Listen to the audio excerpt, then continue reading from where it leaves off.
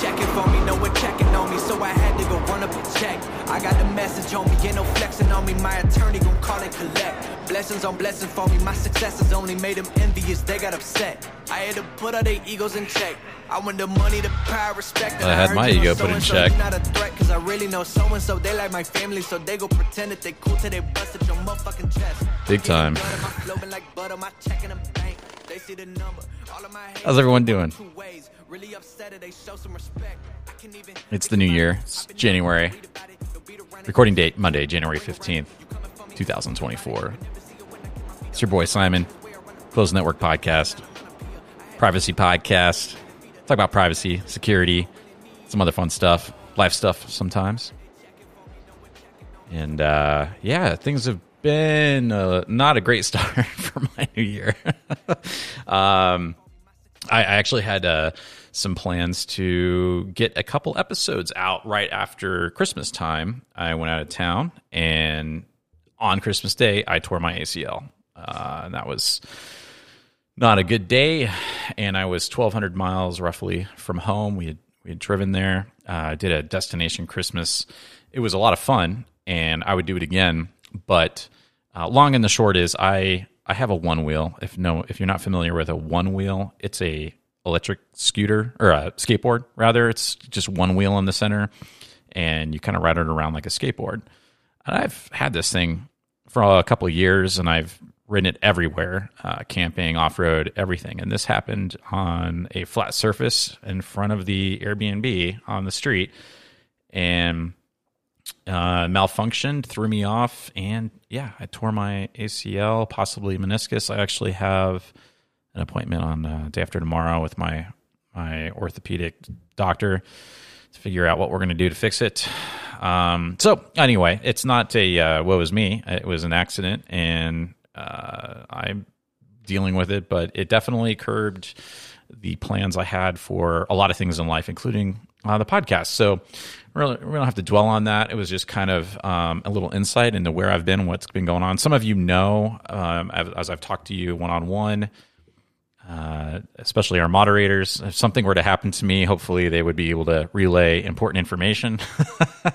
So this is episode number 30, titled No Reasonable Expectation of Privacy.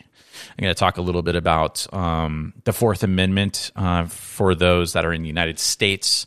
The Fourth Amendment is a constitutional protection against illegal search and seizure of one's person or private papers or property.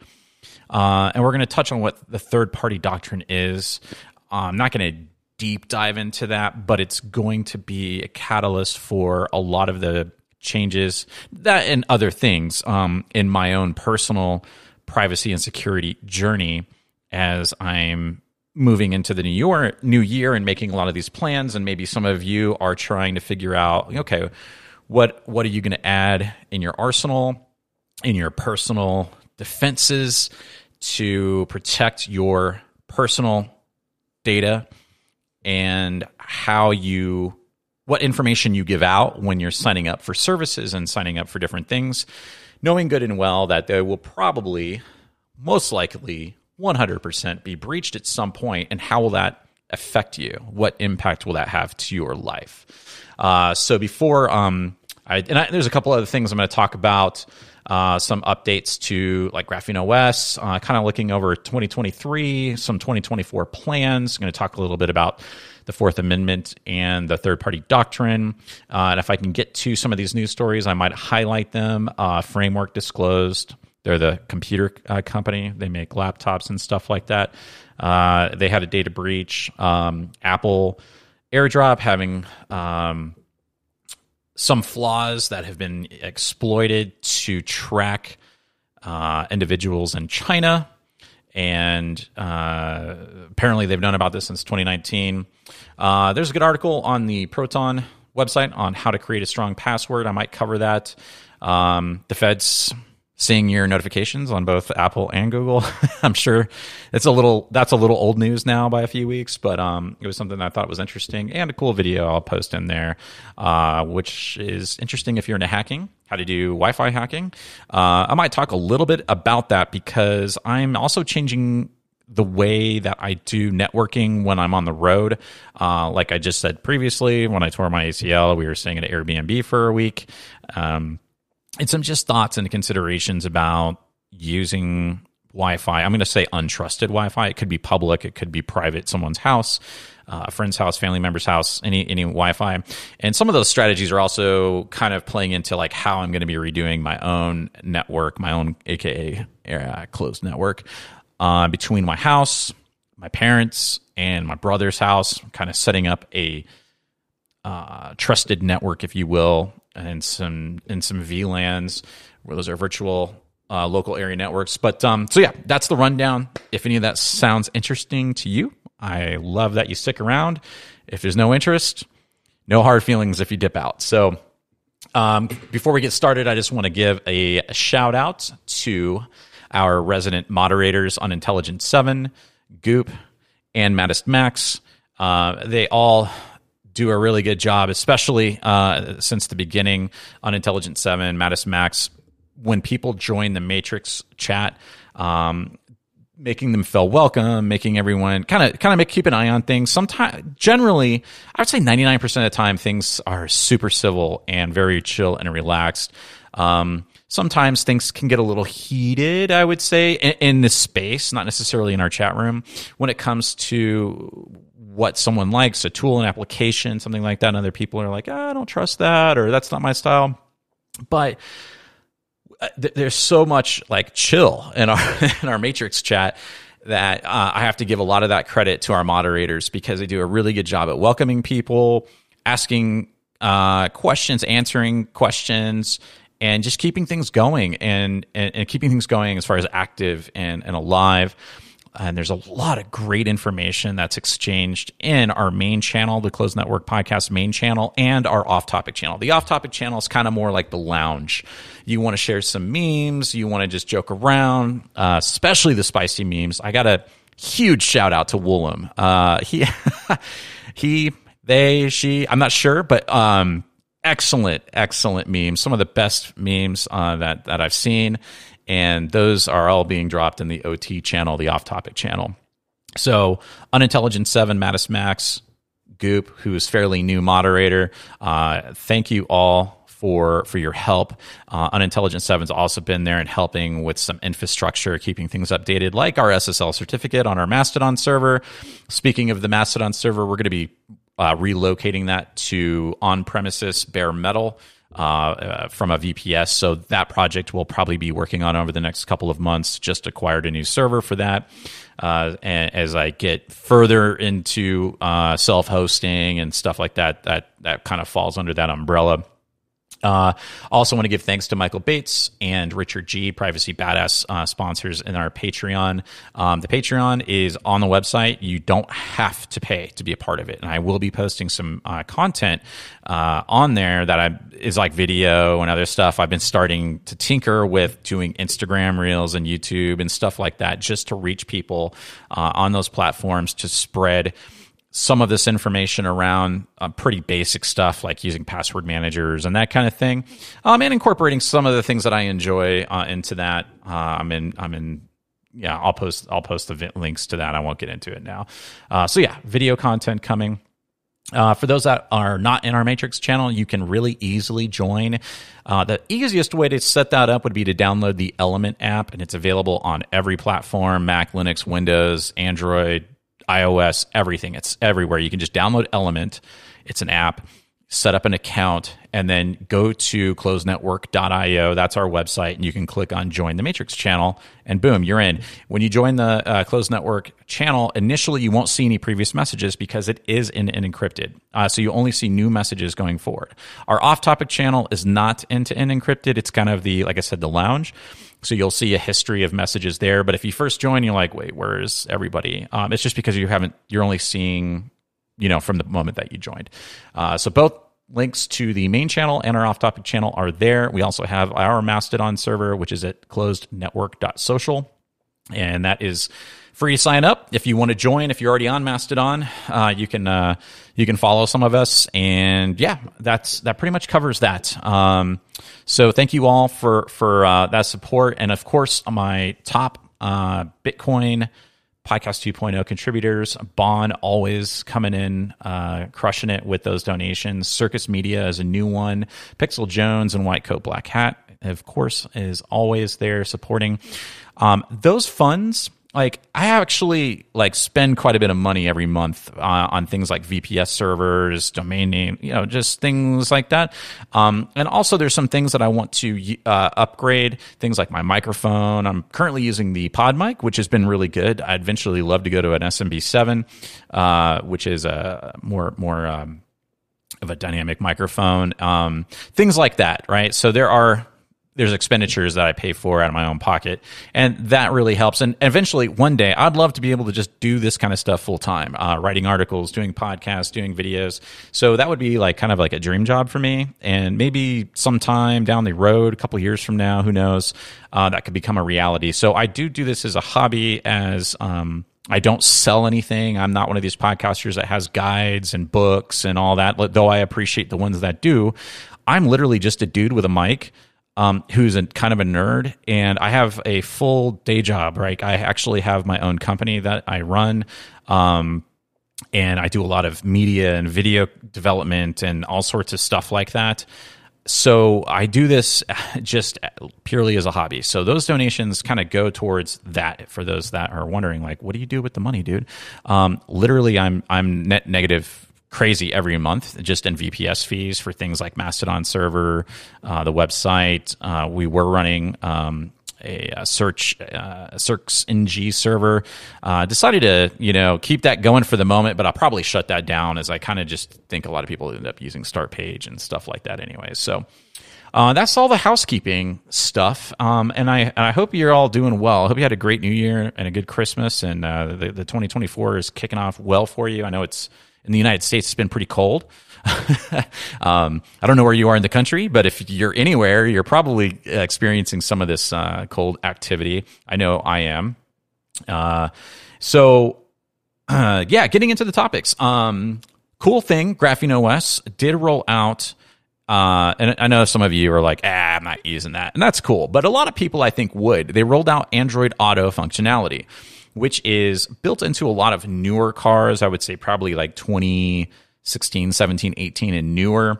And Android Auto is basically a way to easily use your phone projected onto the screen. So if you're a road warrior and you listen to podcasts, listen to music, and you're using map navigation, it's basically just an easy way to project your phone. For Apple, this is called CarPlay. So you might have been familiar, maybe you use this in your car. I have a car. I only have one car that even has these features. It's a newer car. It's a 2021 model. My other vehicles are just Bluetooth, right? So that's fine. I just put the phone in the cradle. And a lot of people probably do that too. Just put the phone in the cradle and use the phone screen. But I did test it out, and it does work. It works actually really well. And I have Magic Earth, and it works really well. So I use Magic Earth for navigation. Yes, I have Google Maps because sometimes you just got to have it. I do a lot of road trips and a lot of off-roading and camping. So sometimes I'm downloading that map data offline to reference, and I'm also using other apps for those specific purposes, like Gaia GPS and OnX Off-Road. But I prefer to use Magic Earth if I can, because it's more privacy respecting navigation app, and it works on Android Auto with my Pixel 7 Pro running Graphene OS. So those that were curious or didn't know that feature is there, it's there, and you can access it by just going into the Graphene OS app. So when you first install Graphene OS, there's a default app on your phone, which is called Apps, and that's where you would install things like Google Play services. So if you just go to literally the Apps app on your phone on Graphene OS, there's now an option for Android Auto. And you do have to turn it on. And then another pro tip is you do have to go into settings and actually enable the ability to access the stuff on your phone. If you have any questions about that or you run into issues, pop into the Matrix chat. Or hit me up on Mastodon or Twitter. Though Twitter's I'm using it less lately, but feel free to ask questions and we'll get you pointed in the right direction. So I kind of want to take just a couple minutes to just reflect over 2023.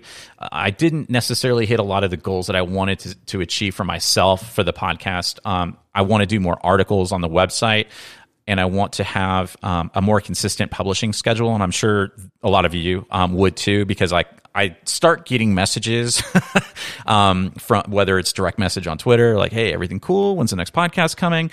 And I really wanted to have a better frequency. So that's one of the goals for 2024. But looking over the year, it's just like, though I'm a little disappointed in myself for where I was at, I'm really grateful and happy and amazed and just blown away by how much the community has grown, even though I have been kind of inconsistent sometimes in my upload schedule. And I mean, over 200 people in the chat room alone, like right now as we have this conversation, and it's just growing and growing and growing. And I'm just like, wow, I'm really kind of just humbled by like how many people are joining and sharing knowledge and making friendships. And I also want to make a point that I'm starting this virtual bar hangout. And Willem, thank you for the awesome closed network privacy bar image that you made. We'll be using that. I thought it would be fun to just have maybe once a month, or whatever frequency works, maybe twice a month, so we can accommodate for people that have different schedules, to just have a hangout where you can just click a link, join a web chat. You don't have to run your camera, just mics, and we could just kind of have an open bar for a couple hours, maybe talk about what people are doing, answer questions, just have some community conversation around what we're all trying to achieve, which is maybe self-hosting, limiting our digital footprint, tactics, techniques for maybe email aliasing or anonymous purchases. That's always a common one, and they kind of vary depending upon what country you're in. So that's something that I was planning to do after we got back. I actually had communicated with some of you and said, yeah, we're going to do it Friday. We're going to do it this time. And with my knee, I didn't even get back in time for it. My trip got extended. It took a while to get back. Anyway, long story short, we're going to be doing some of these kind of social open bar hours. And if you don't drink, that's okay. Bring whatever your favorite drink is, and we're just going to kind of hang out. So that's something that I'd like to get started again. I didn't even get started the first time, so just get going. But overall, I'm happy with everything and where things have come and where they are right now.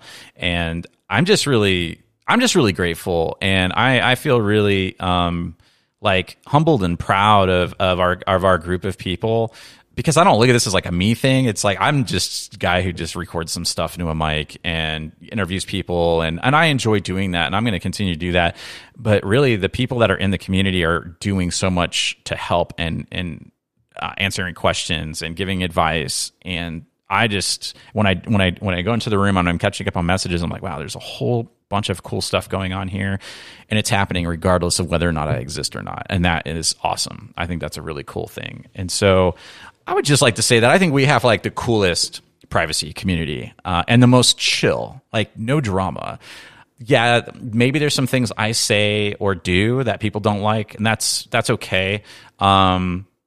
But I don't see any strife, really, any drama in our group, and I just kind of, I don't know, it just kind of makes me feel really good and go like, wow, dude, our community is like pretty awesome. If you think of it as like a neighborhood, you know what I mean? I don't know if you've ever lived in a neighborhood where maybe you had like a street that you lived on or a cul-de-sac where you just had like the squad, right? Like the neighborhood squad, whether it was when you were a kid and your friends or as adults, and you kind of know your neighbors and you could just hang outside and have a beer and everyone's cool all the time.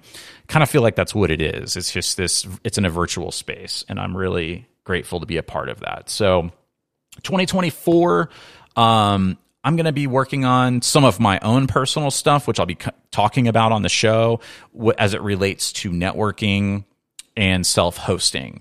And this kind of will prelude the conversation into the main topic, which is what I mentioned earlier in the beginning, the Fourth Amendment and the third party doctrine, because I'm kind of taking this stuff like more seriously. And so I want to have an infrastructure that helps foster me running services that I can access from outside the home, that I can share resources with my parents, with my brother. We're kind of like, if you geographically, we're all pretty much like 45 minutes to an hour apart.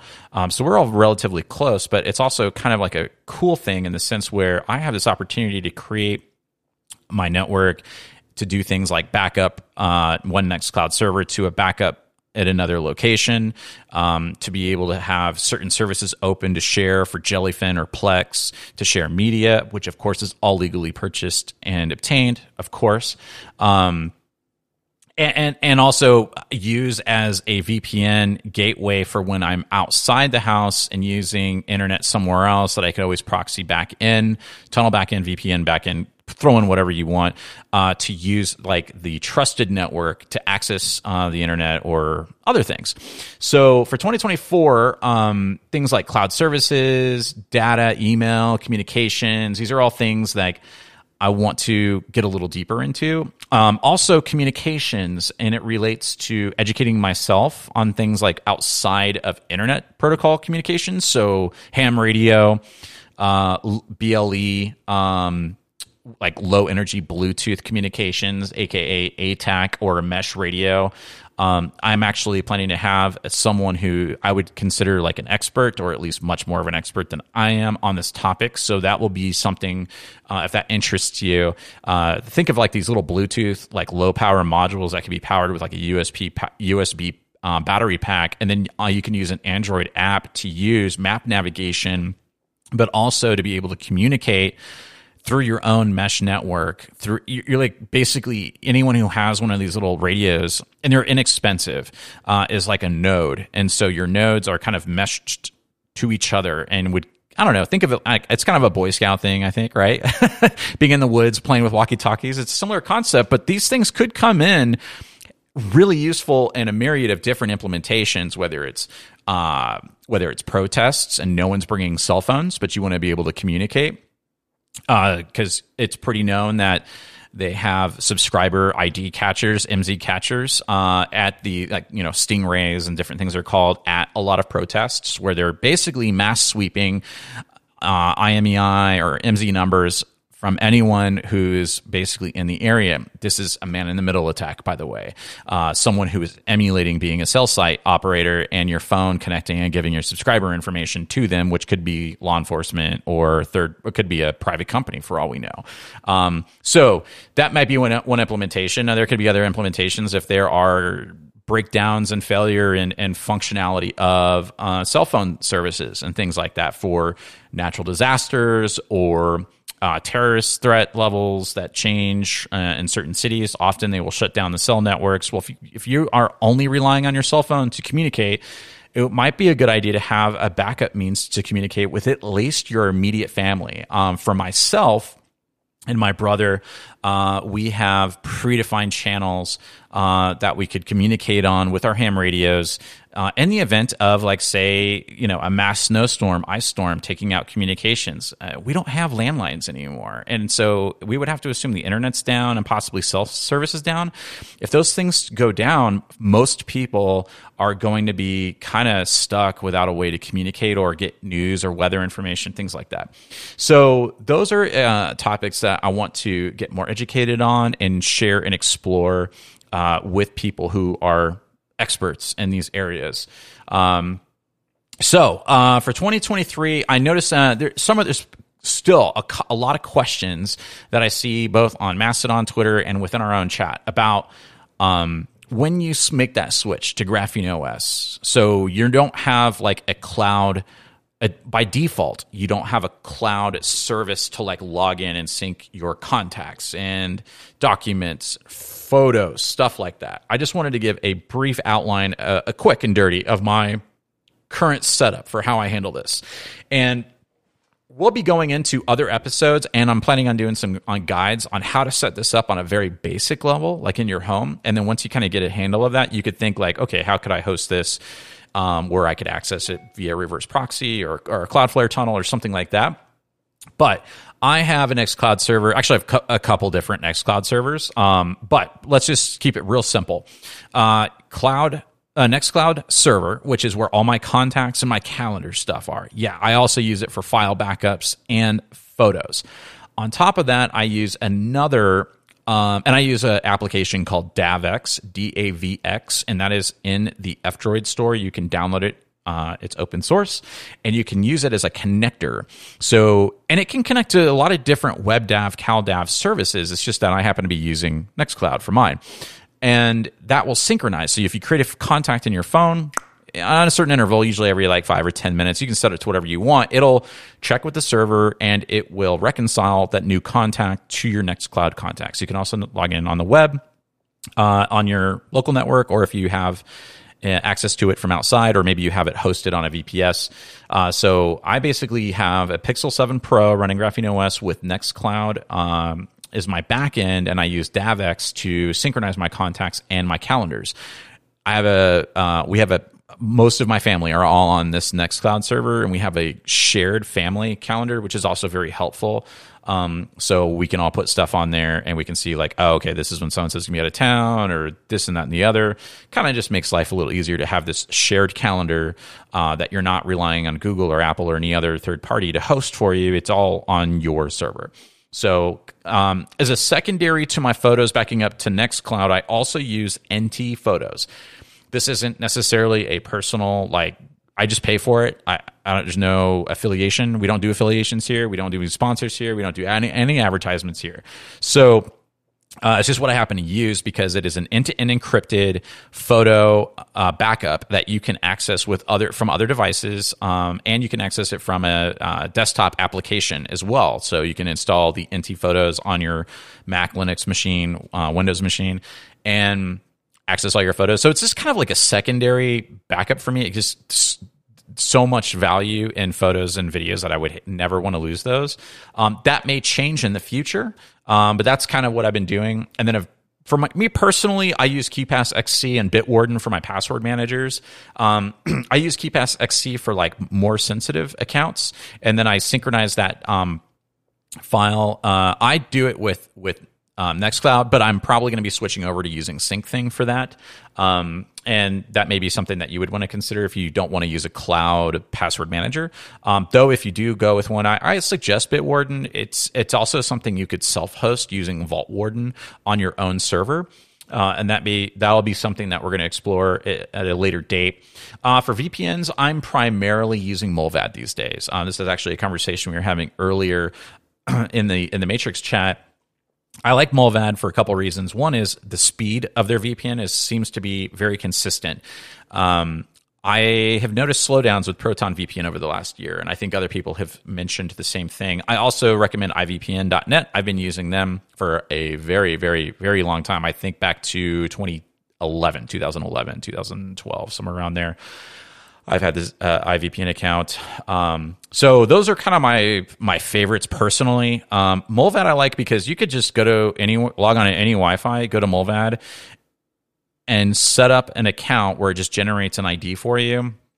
And you can pay for that service with cryptocurrency, including Monero. And if you pay with Monero, it's a 10% discount.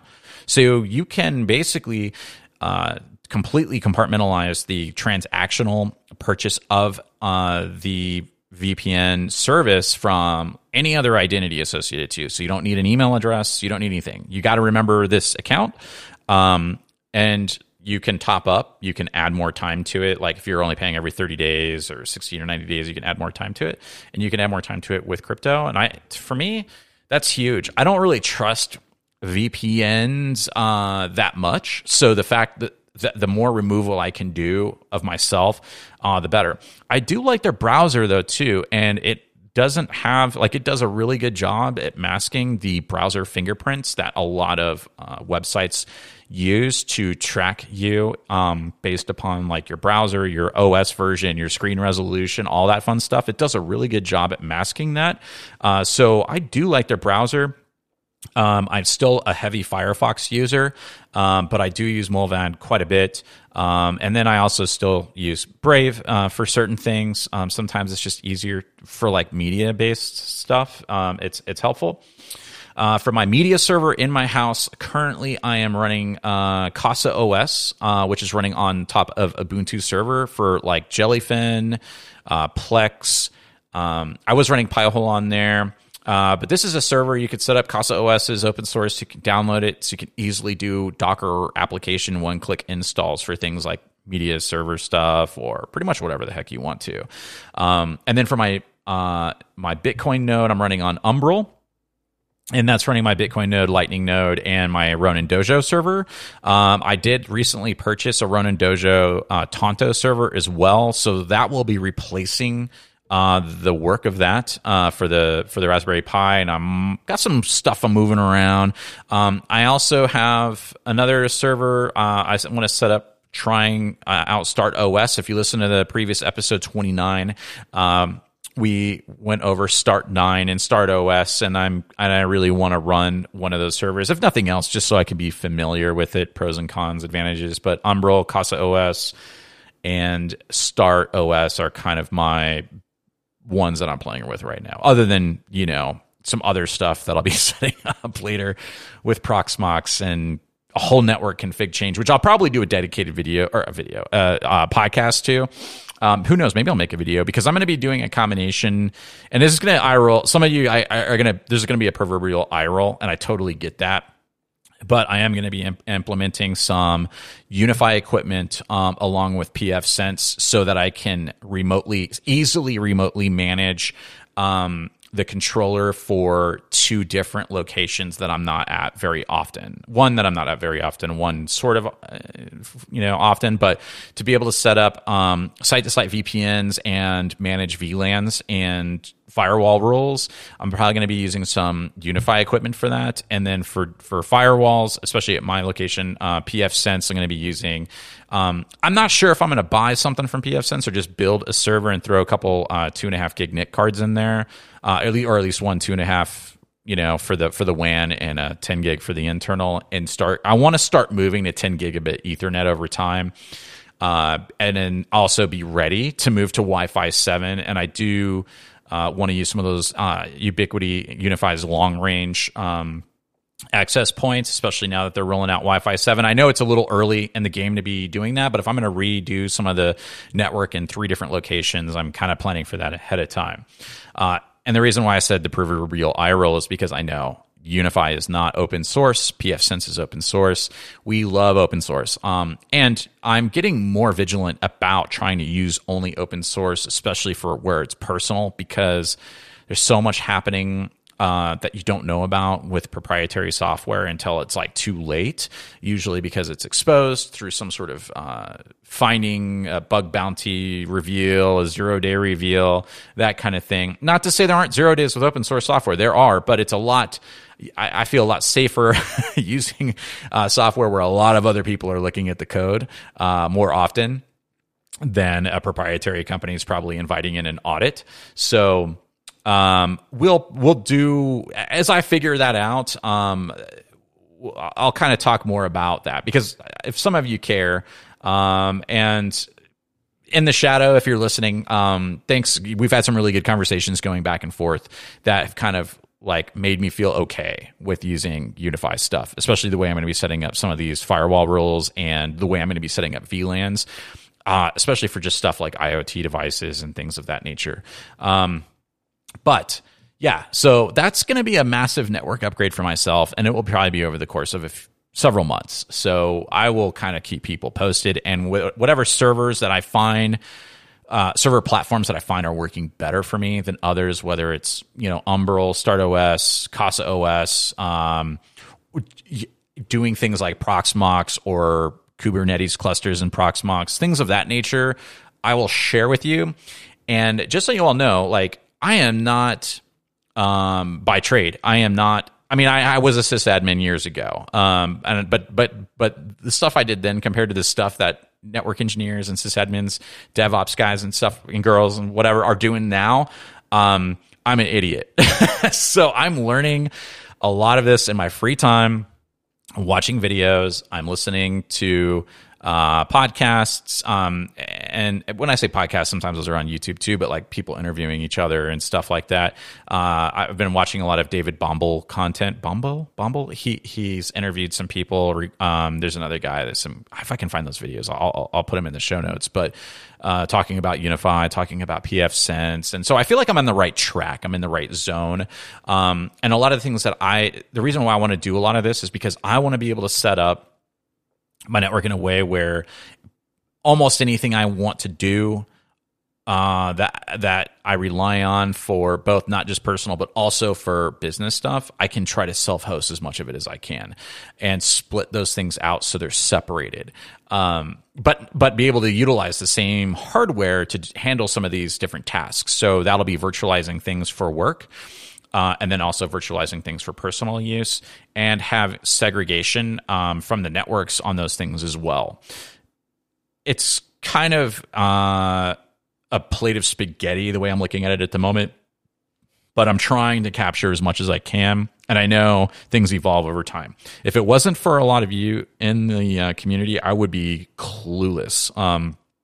It's really kind of helped me get honed in. And Mattis Maxina and Intelligent Severn are always telling me, hey, do this, try that, sharing some great ideas with me. And of course, recently, In the Shadow has been super helpful. And there's such a wealth of knowledge in our community. I feel kind of dumb when I'm talking about a lot of this stuff, because there's a lot of you are way smarter than me when it comes to these things. But I'm learning. I have my strengths and my weaknesses. This is an area of weakness for me that I really want to bone up this year. So why does all this matter? Why self-host? Why try to take back my data? Why should you care? And why is this important? And it's a lot of it is just the next development from my personal journey and going, okay, I've been able to pull a lot back from big tech companies, and now I want to get more sophisticated with that so that I can also make it easier for people I care about to onboard into this lifestyle. And this is a lifestyle. When I go back, when I was thinking about it the other day, because I really, I'm a Gen Xer, right? So I was pretty young and born into the internet with bulletin board systems, Galacticom BBS, Wildcat servers, things of that nature. Then Prodigy, CompuServe, blah, blah, blah, all that fun stuff, until eventually internet is just this always on, always accessible thing to most of us. Not everyone, I understand that, but most of us, where it's like, it almost just seems like it's in thin air all the time around you with Wi-Fi connections, LTE, 5G, all that stuff. And with that, we all learned how to use technology in different ways. And so I understand that there's a lot of hesitation because it can seem overwhelming to learn how to run your own servers and things like that. But first of all, it's gotten a lot easier. Second of all, there's a lot of resources out there. Equipment's much less expensive, much more affordable, to the point where you can buy stuff for like $100, $150, whether it's purpose-driven little Blades servers, Raspberry Pi type servers, low power servers, right? Or old repurposed desktops, like corporate sales on eBay.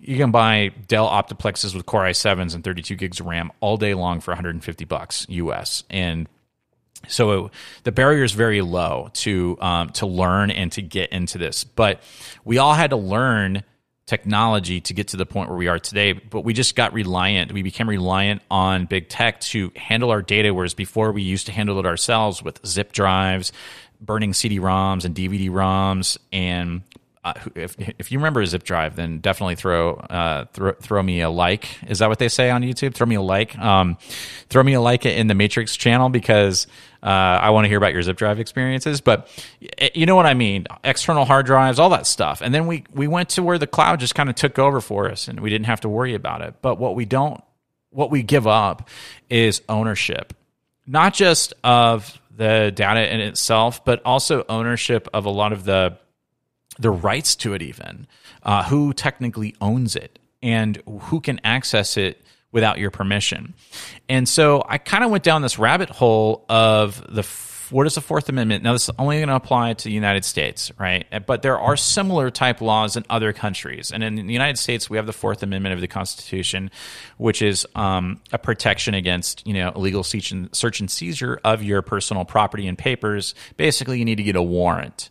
Someone has to be suspected of probable cause of committing a crime. You have to have probable cause of someone committing a crime. And then there is a warrant issued that would allow the search of their personal property under the investigation that they have committed such kind of a crime. Well, the lines have really gotten blurred, and I started just doing some research into this, and there, it kind of stems back to the mid 70s with a case called Miller versus United States versus Miller in 1976, and this is regarding. This was in regards to bank records, and I think even before that with the telephone company. But in 1976, the U.S. versus Miller case, there was basically the determination that there is this third-party doctrine, so to speak, which means when you transmit information or sign over documents, and that could be considered something like depositing a check, writing a check that's getting cashed. In this context, with this case, that information is not necessarily protected by the Fourth Amendment. There's no reasonable expectation of privacy in that context because technically you're doing business as a service, right, with a bank that's handling all this. So think of that back then as like metadata, like the date that you deposited or cashed a check or made a transfer or wrote a check that was cashed. And the banks need to keep records of this because they have ledgers to manage. So that's their property. And you're just the ancillary information in their system regarding that data. So you don't really have an expectation of privacy for that information itself as it pertains to needing a warrant to look at it, or if you are under investigation to get a warrant to look at it. And then fast forward, there is a case most recently, and I may play a clip. I'm going to post a link to this video. It's an hour long, and it's from it's basically a conference. It's a panel of lawyers who have worked on cases, Fourth Amendment cases, and they're very well read and understand the nuance and how to write arguments for their cases, for their clients, to defend those clients under the Fourth Amendment protection when there has been a case that it's very blurry, is if this falls under like a third-party doctrine scenario, or does this individual need to have a warrant to go look at their information? It might be phone records.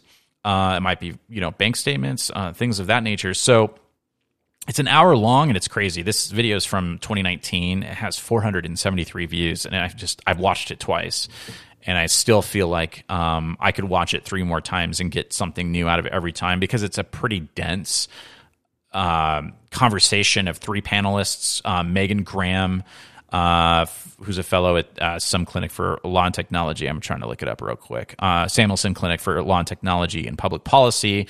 Then there's the Honorable Stephen Smith, who's the director of the Fourth Amendment Open Courts Center for Internet and Society at Stanford Law School. And then Nathan Freed Wessler, who's a staff attorney at the ACLU, for speech, privacy, and technology, the technology project at the ACLU. I'm not going to play this whole thing, but I might play the first 6 or 7 minutes, which is the opening statement from Megan Graham specifically on third-party doctrine, because I feel like she explains it in a way that's easy to comprehend and hard for me to, for whatever reason, to summarize, even though I did do the work to write a summary.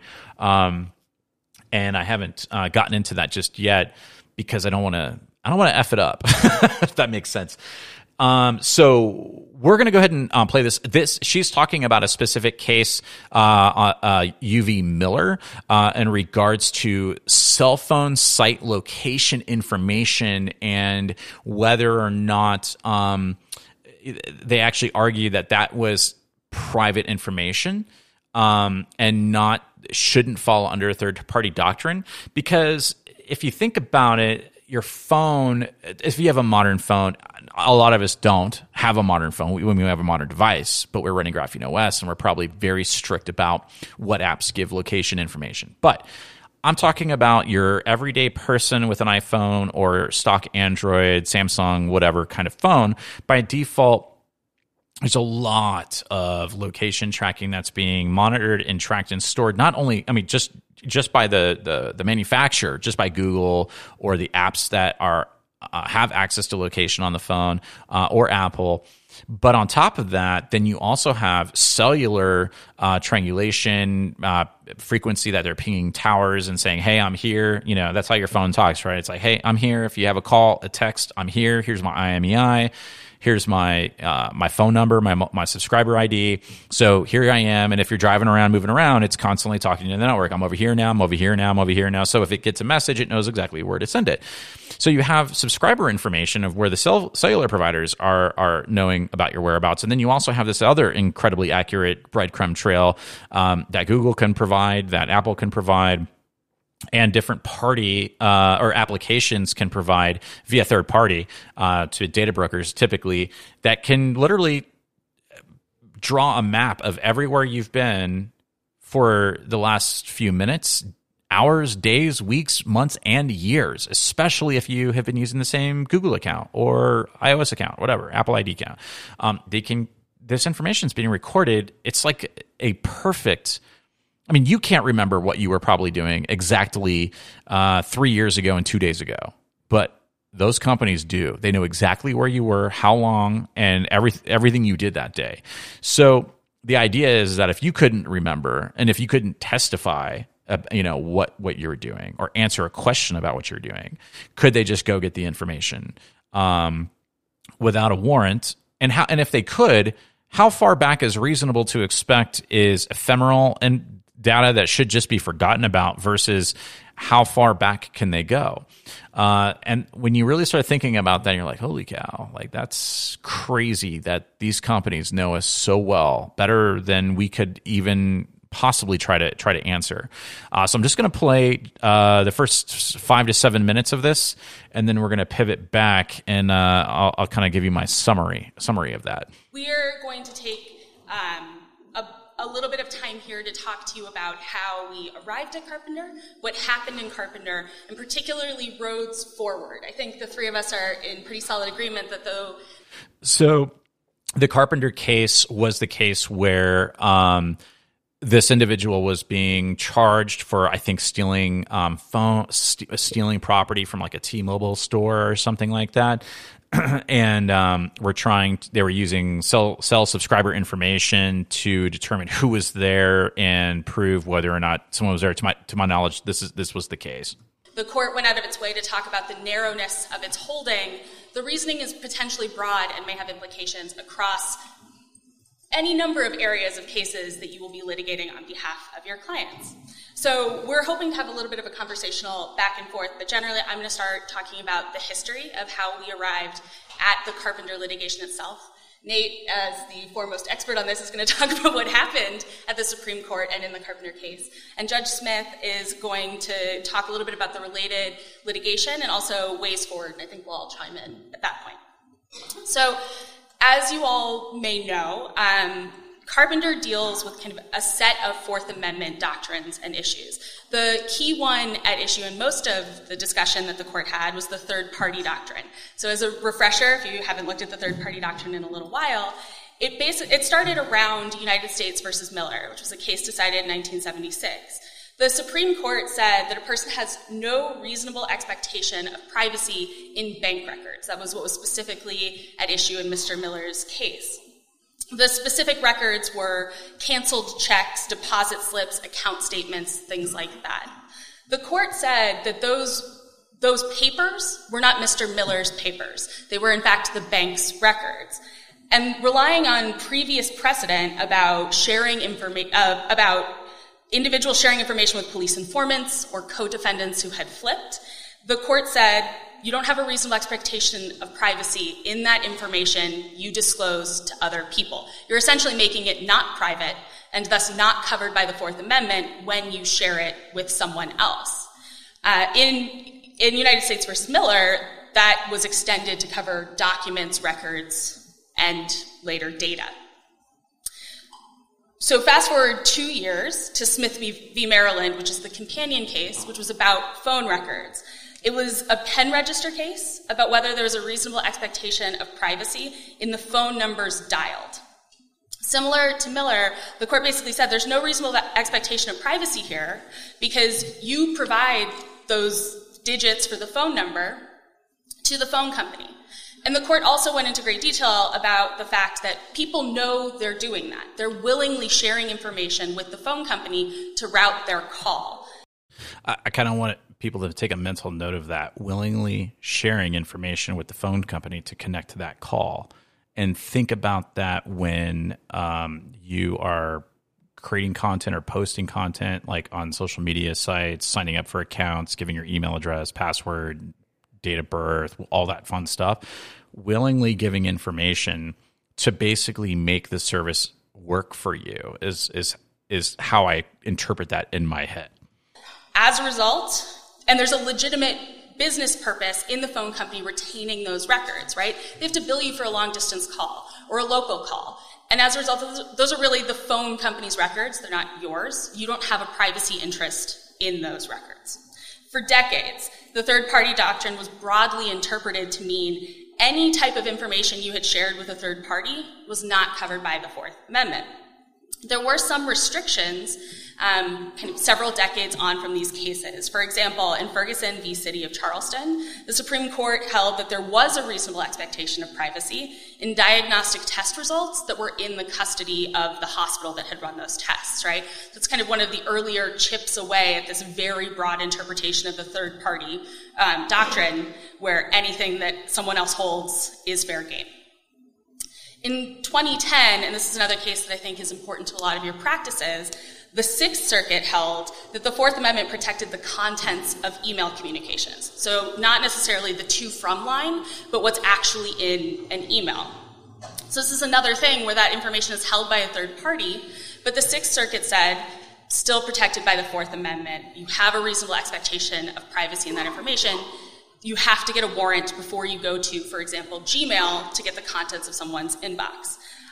The reason I think it's important you all know this is even though it's only a Sixth Circuit case, it's effectively the law of the land at this point. There are no appellate courts that have disagreed, and my understanding is that the providers themselves understand this to be the way the Fourth Amendment operates, and so they don't disclose the contents of email communications absent a warrant. So that's kind of one body of cases that were at issue in Carpenter. The second is this kind of question about whether or not digital is somehow different than the death by 10,000 cuts that Judge Menendez just mentioned at the Fourth Amendment. So talking about the case of Kylo v. United States, which is a 2001 Supreme Court case, the court held that there is a reasonable expectation of privacy in thermal signatures emanating from the inside of a house, right?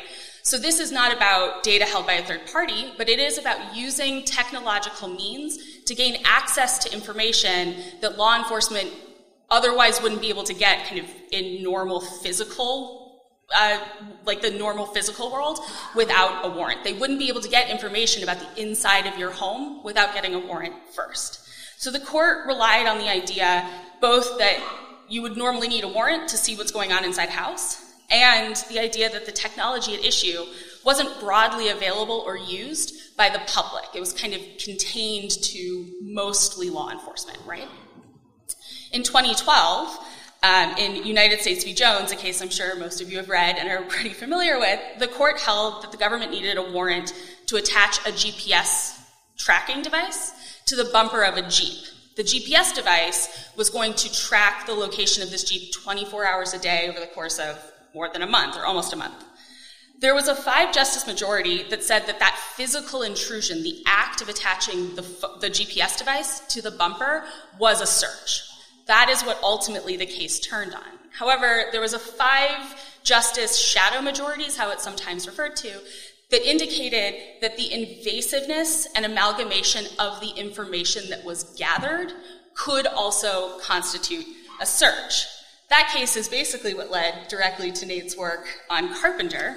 And so before I turn it over to him to talk a little bit more about that, I want to just point out that throughout all of these more recent technology-related cases, courts were wrestling with these two lines of cases and how they fit together.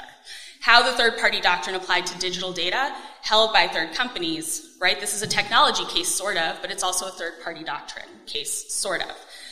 For example, to tell you just how long and difficult this struggle back and forth was, Judge Smith issued the first opinion on cell phone location tracking in 2005.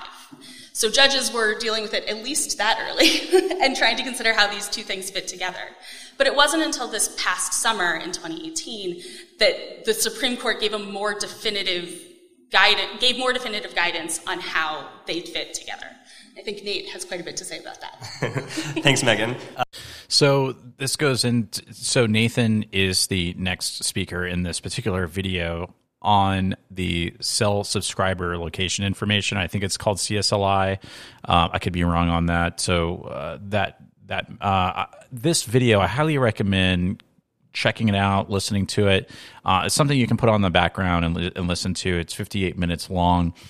And I'm going to be kind of trying to become more of an expert in this area and understanding what the courts define and how they see it. And I know a lot of people are going to be like, well, whatever. They scan all this stuff anyways. I mean, we know from the Snowden leaks over 10 years ago now that, a lot of this is covered under a rubber stamp FISA, warrant for data collection, indexing, scanning, and that kind of thing.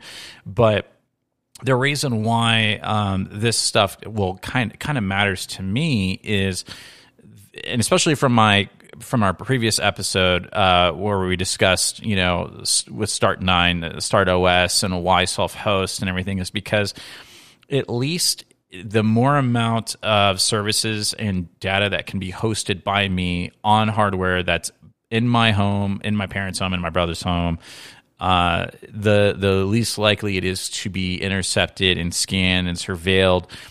A lot of it primarily for marketing purposes, of course, but there's a lot of other data that could be dragnet scooped.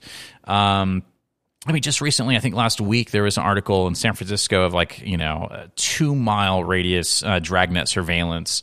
And in San Francisco, that could be hundreds of thousands, if not millions of people, depending upon where it was, on subscribers, cell phone subscriber information and data being collected, which a lot of people are thinking whatever, I just, listen to Spotify, text or email or, make phone calls, this and that and the other. But it's about the principle of the more that you are okay with giving up now, the harder it becomes to become vigilant about it down the road. And there is just kind of this there's this expectation that companies are going to do right by us. There's a quote by, what's his name, Naval, I forget his last name. I'll credit the quote, but it's, if you allow secret information, secret police, and secret courts, you will eventually be ruled by a secret government. And that kind of hit me. That quote really hit me. I heard it on one of Naomi Brockwell's most recent videos from a few days ago that she posted that says, "This is why privacy is crucial." And it's just a quote in the video, and it kind of stuck with me, thinking holy cow, that's I'm not even putting that in context of just the United States. That's everywhere, where if you allow secret information, secret police, and secret courts, that you're being ruled essentially by a secret government, and not a government of elected officials, of openness and transparency within its laws, that has laws for that protect the innocent. Yes, we all want people and law enforcement to be able to go after the bad guys, right? That's probably a general feeling. But at the expense of everyone being surveilled? No, definitely not. Because if you don't have a right to privacy, you don't have a right to individualism, and freedom of speech and being able to say what you want, anonymously or otherwise, then it really takes away the agency of sovereignty to the individual. And being a journalist and being an activist and being a protester, being a whistleblower, these are things that like you lose, you don't actually have if you don't have privacy. You can't have freedom without it. It doesn't exist. It's just a facade. There's the illusion of it, but the reality is that unless you actually have the ability to communicate and convey thoughts and ideas and write articles and speak freely without necessarily divulging your person, then like you really don't have freedom. It's the idea that someone could stand on a street corner with a mask on and hold a sign, and that's freedom of speech. But if you try to do that in a digital form, there's a lot of consensus within the government to try to self-verify, KYC yourself, even as it pertains to social media. And that I have a big problem with, which is, it's like going more and more into a kind of a dystopian path where if you're forced to use these services because you can't really function without them, right? Like let's say, medical portals and bank accounts and accessing things online. Heck, they charge you now if you go inside of a bank. A lot of banks don't even have physical branches. Every transaction you make, oftentimes they're like, what's your mobile number, for member benefits and blah, blah, blah. It's like, no, I'm not. You shouldn't have to expose your true identity and give real information to buy a loaf of bread, to make simple transactions, to engage in commerce. Everything, I know it's masked as like rewards programs and stuff like that, but try just for a week. Everywhere you go, whether it's Starbucks or Best Buy, I go to Best Buy, right, in the grocery store pretty regularly. So that's why I'm always saying those, because they're always asking, can I get your phone number? Like, no, I'm good. I just want to buy the thing. Oh, well, how? That's what we use to track the warranty stuff information. We can track it back to you. So if you have a problem, you can give us your information. And yes, you can give masked information, pseudo numbers that you've created, pseudo accounts, email aliases. This is our defense, but the norm is that you're supposed to give all this information all the time. So when it comes to anything to do with surveillance by the state, a lot of people I think have just been slowly brainwashed into thinking like, well, sure, why wouldn't they have that, right? We give all of our information up. And it's like, I want to make it, I want to normalize privacy. That is the goal for me.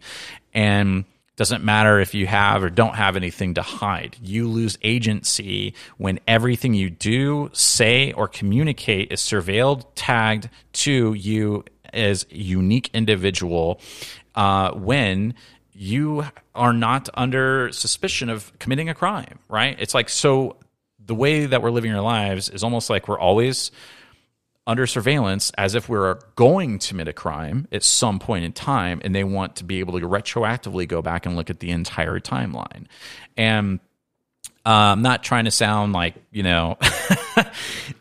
like crazy, right? But that's kind of, I think, what motivates a lot of us in different ways. And I'm speaking for myself and other people that we had conversations with openly and one-on-one, that it's just very invasive.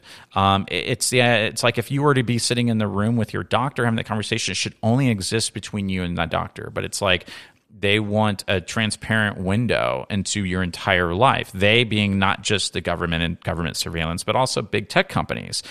So where does third-party doctrine end or begin, right? Is it if you're like I'm into running, right? Running is one of my favorite things. Running, mountain biking, very active. I like to do stuff outdoors. So I wear fitness trackers like Garmin watches and things of that nature, Garmin heart rate monitors.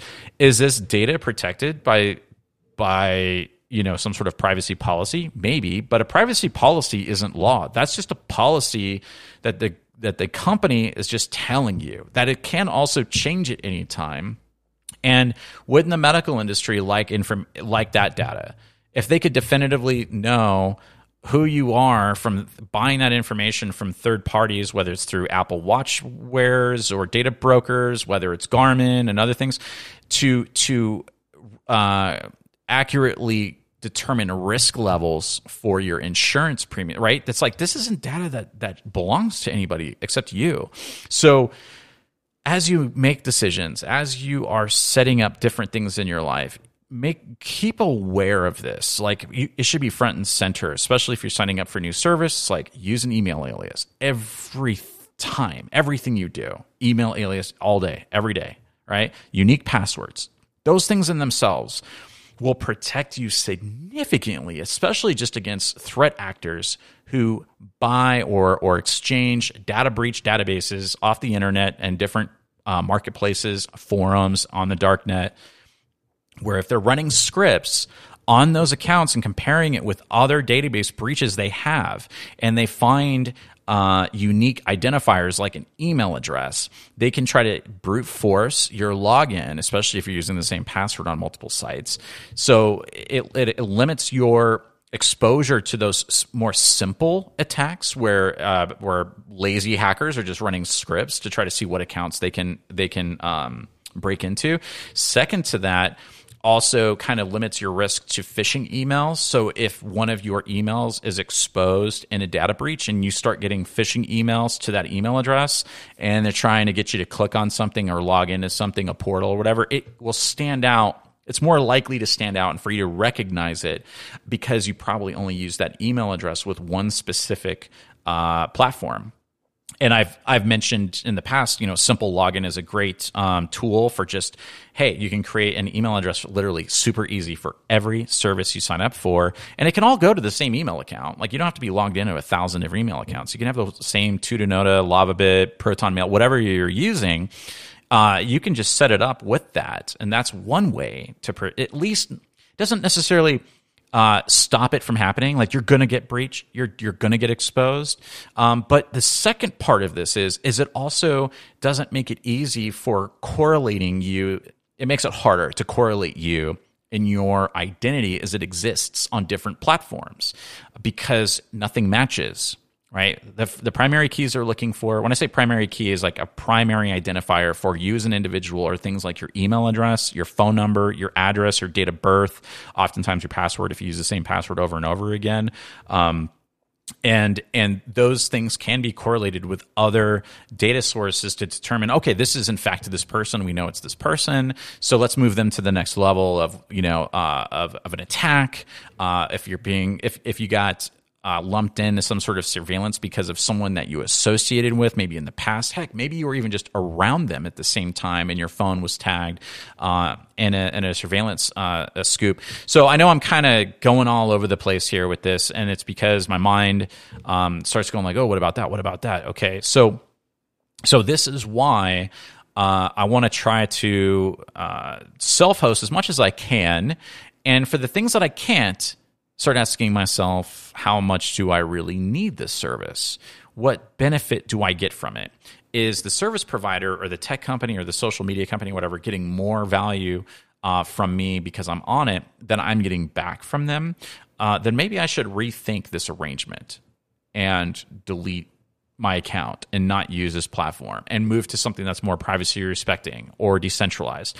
And this also comes down to communication, right? So if your phones and your phone numbers and phone calls and phone logs and text messages are basically not property of yours, they're property of the service providers, and you start thinking that way, then you start thinking like, how much do I really need to use the phone? Like, we all need a phone number, obviously, bank accounts and things of this nature, but can that be something that's hosted, that you control, or that also you only use for specific purposes, and then your other communications are kind of like in a different compartmentalized profile or bucket or a number or a service, perhaps?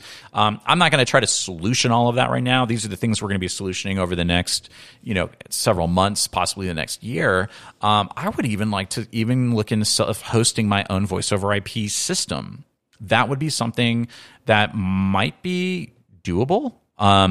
Yes, there's still a service provider might have to connect with on that, but Think about it as like a corporate network where you have voice over IP phones on your desk and stuff like that. I'm kind of starting to think like maybe I might look in and seeing what I could do hosting my own or having my own subscriber account for that, because you can also use the soft apps on phones to make and receive calls as that number.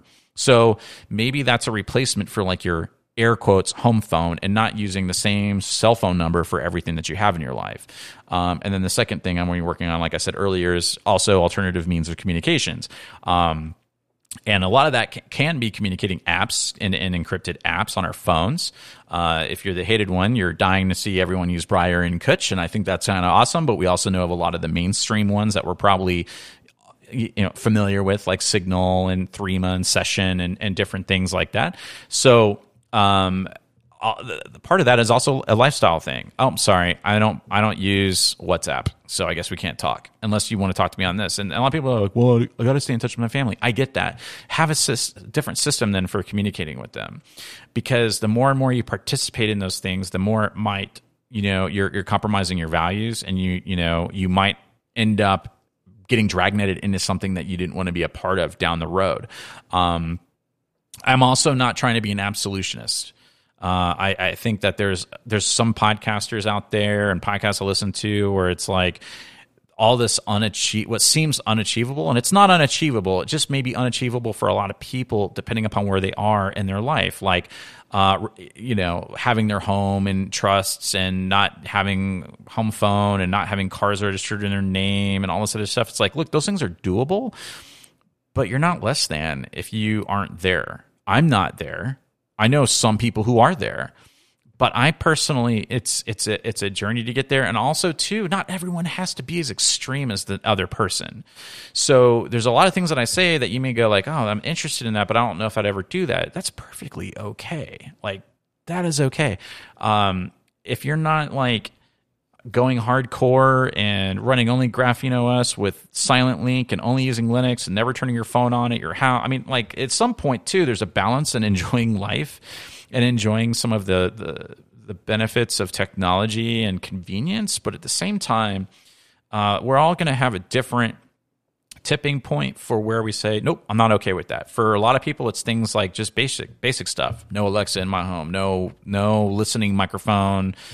Google Assistant, HomePod stuff, whatever, all that crap. For me, it's more, I look at more of this stuff as like a security barrier, where it's like, okay, I don't have an Alexa or any of that crap, but I do have things like Roku's in my home and smart lights. I have a Philips Hue bridge and stuff. So for me, I'm like, okay, it's not that I want to get rid of this stuff, but I think what I'm going to do is I'm going to separate all that stuff on its own VLAN, right? A virtual local area network on my network where all those things can exist. I can utilize them, but they can't see the stuff on my trusted network, right? And so and some people will just say, no, I don't want any of this stuff in my home ever. And okay, cool. That's your prerogative. Like, that's where some people are. I'm kind of in between somewhere, where I'm also a techie. I'm a nerd. I like to play with new technology, but I also don't want to compromise my personal data and expose things that I'm not willing to expose, because the trade-off isn't worth it. Like, the juice isn't worth the squeeze, so to speak.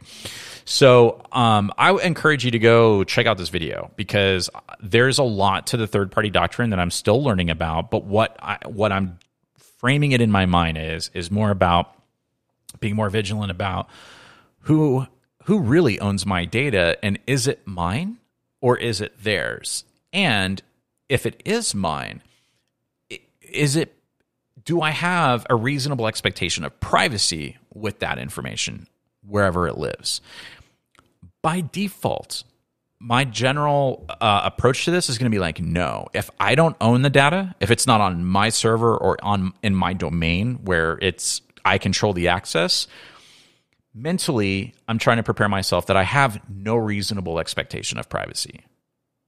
And yes, it might be covered by Fourth Amendment in certain cases, where if it's like hosted email or something like that, I'm going to go with the mindset that I do not, because that's where things seem to be going. And depending upon what country you're in, there may be different, like especially in the EU, they have actually kind of more strict rules like the UK, you're kind of just screwed. India, you're kind of just screwed, right? But I mean, like there are different countries that have actually more strict and some that have zero regard for privacy or zero expectation of privacy as it pertains to your data. And so it's more of like a let's kind of mentally get into this mindset together, and we can figure out ways to limit what third parties have our information then. I mean, like I said, some of it you can't get away from. The Department of Motor Vehicles, your healthcare providers, insurance providers, but you can also poison the well by not giving them more than they need and also giving them unidentifiable primary keys like email accounts that you sign up with and things like that, trying to make it a little more difficult, knowing that one day that data is going to be breached. Speaking of data breaches, Framework, the manufacturer of the laptop company, the computer company, had a data breach through their accounting firm, which exposed, like, they emailed them a spreadsheet. The threat actors pretended to be the CEO of Framework and emailing the accounting firm asking for financials and users. They had customer data that still had, I guess, pending payments on devices, and just emailed it. I didn't know. They did notify their customers very quickly. These things happen all the time, like literally not just even daily, possibly hourly, right? Not just data breaches in the sense where they got hacked, but it might have been given out inadvertently, or not even inadvertently, but because of a phishing scam. So, yeah, just live under the guise that like everything's going to be taken, everything's going to be exposed. So encrypt everything, encrypt everything, keep it stored where it's in your purview. Become like kind of fanatical about it. You lock your car when you go into the store because you don't want someone to just open the door and go through your stuff. Well, let's start locking the doors on our data, because I think that's going to only become more and more normal to see these things. They already are normal. There was over 2,000 data breaches last year just alone. Apple, apparently their AirDrop users could be identified and tracked, and apparently there was a research firm that told Apple this in 2019, and it still hasn't been fixed. So I guess there's a proprietary combination of Wi-Fi and I think Bluetooth that allows Apple users to AirDrop files back and forth, which is wildly convenient. I've used AirDrop a ton, right, with people I work with to get high resolution video, media, and images transferred back and forth, especially after a photo shoot, to do like really, really quickly and easily on a plane. Not that long ago, where I had a bunch of data on a phone and was able to AirDrop it to the guy who was sitting a couple rows in front of me in high resolution. It's a convenient thing. But what they learned was that they didn't salt the information properly. And so with a little reverse engineering, they were able to see information like the user, I think it was the user's email address for the iCloud account, the phone number, and some other piece of information to basically see who the person was, and they were tracking some of this on, I believe, a subway. So I have a link to that if you care. It doesn't seem that Apple has fixed that. Maybe they will. I don't know. There's been no response, no comment from them. So yeah, and I'll have a link to how it's titled "The Feds Can See Your Notifications." So apparently, up until probably still to this day, regarding the Google services that push the notifications to your device, and both on Android and iOS, yeah, the government's been looking at that information. The notifications, I guess, are not encrypted or not encrypted in transit, or for whatever reason, they're able to see it all. And there's a lot of juicy information that you could pull from someone's notifications on their home screen. So I'll have a link to that as well as Wi-Fi hacking. Hacking is something that I've always kind of dabbled in for fun, just to learn from. And so this is kind of like sparked some interest in me with some devices that I've had, like Wi-Fi Pineapple, from Hack5, using Kali Linux. I've used Kali Linux in the past primarily for like OSINT tools, not necessarily directly hacking, though I have done some hacking with it just for fun. I don't know if this there's probably some more updated packages, but using like Airmon NG and stuff to like, hack my Wi-Fi and neighbors' Wi-Fi with their permission, of course. But, just you got to test it out. You got to see if it works. And it works pretty well. And so in that, it's kind of gotten me more interested to educate myself, not necessarily to become a hacker, but like to learn the ways of how hackers use these tools and use these devices to protect myself, especially when I'm traveling. So I'm looking at having a different mobile network that I can travel with, probably using like a PFSense router or OpenSense, where I can have a router that has LTE capability, can also connect to Wi-Fi networks and create its own, basically connect to my own trusted network, and then use whatever I'm connected to as a WAN, whether it's LTE or Airbnb's Wi-Fi or whatever, but not allow myself to fall victim to like man-in-the-middle attacks. Man-in-the-middle attacks are really easy to do with just a little bit of know-how with things like Wi-Fi pineapples and stuff like that, where you can emulate SSIDs that phones will connect to automatically. Phones often are sending out requests saying, are these networks here? Are you available? They're networks that they have connected to previously. Man-in-the-middle devices can see those networks being broadcasted, can actually create those SSIDs and say, oh, yes, I am AT&T Wi-Fi. I am Starbucks Wi-Fi. Oh, are you? Great. I'm going to connect to you because I've connected to you in the past. Great. That's awesome. And now I'm going to look at the sites you're going to. I might even redirect some of the websites you're going to into a website that I can control, so I can steal your bank credentials or steal your social media credentials or your email credentials. So when you understand how these things work, you start thinking like, well, how do I defend myself against that? And you do that by controlling your network. You do it by controlling your servers and using a VPN or a proxy. In some cases, Tor might be a good route to go.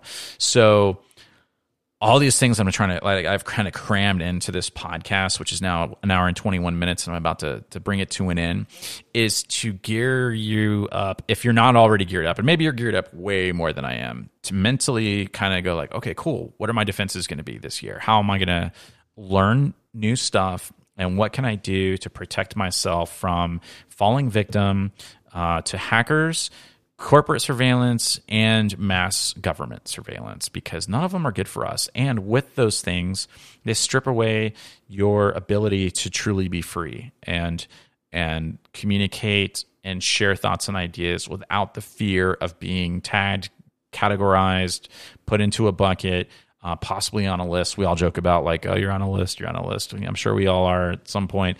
So that's kind of the whole ethos for that, the impetus of like why I went down this rabbit hole of individualism and sovereignty and digital like warfare, if you call it something. I don't really know what to call it. So familiarize yourself. There's a lot of resources out there, and I can definitely not cover it all in one episode, but familiarize yourself with third-party doctrine, privacy policy statements. Policies are not law, and your respective laws in your country for the laws that exist to protect you against illegal search and seizure. And so maybe we'll have some discussions about that in the Matrix chat. Yeah, that was a lot to cover. I think I covered most of everything I wanted to at least touch on. I really, really appreciate everyone's reaching out, messages, conversations, support, and look forward to having an awesome 2024 and meeting some goals that I'd really like to achieve for myself. So with that, I will send you all off with the positive vibes. And is that a thing? I say positive vibes. Is it cheesy to say that? I don't know. It kind of sounds like it. But until next time, I will catch you in episode 31. All right, take care, everybody.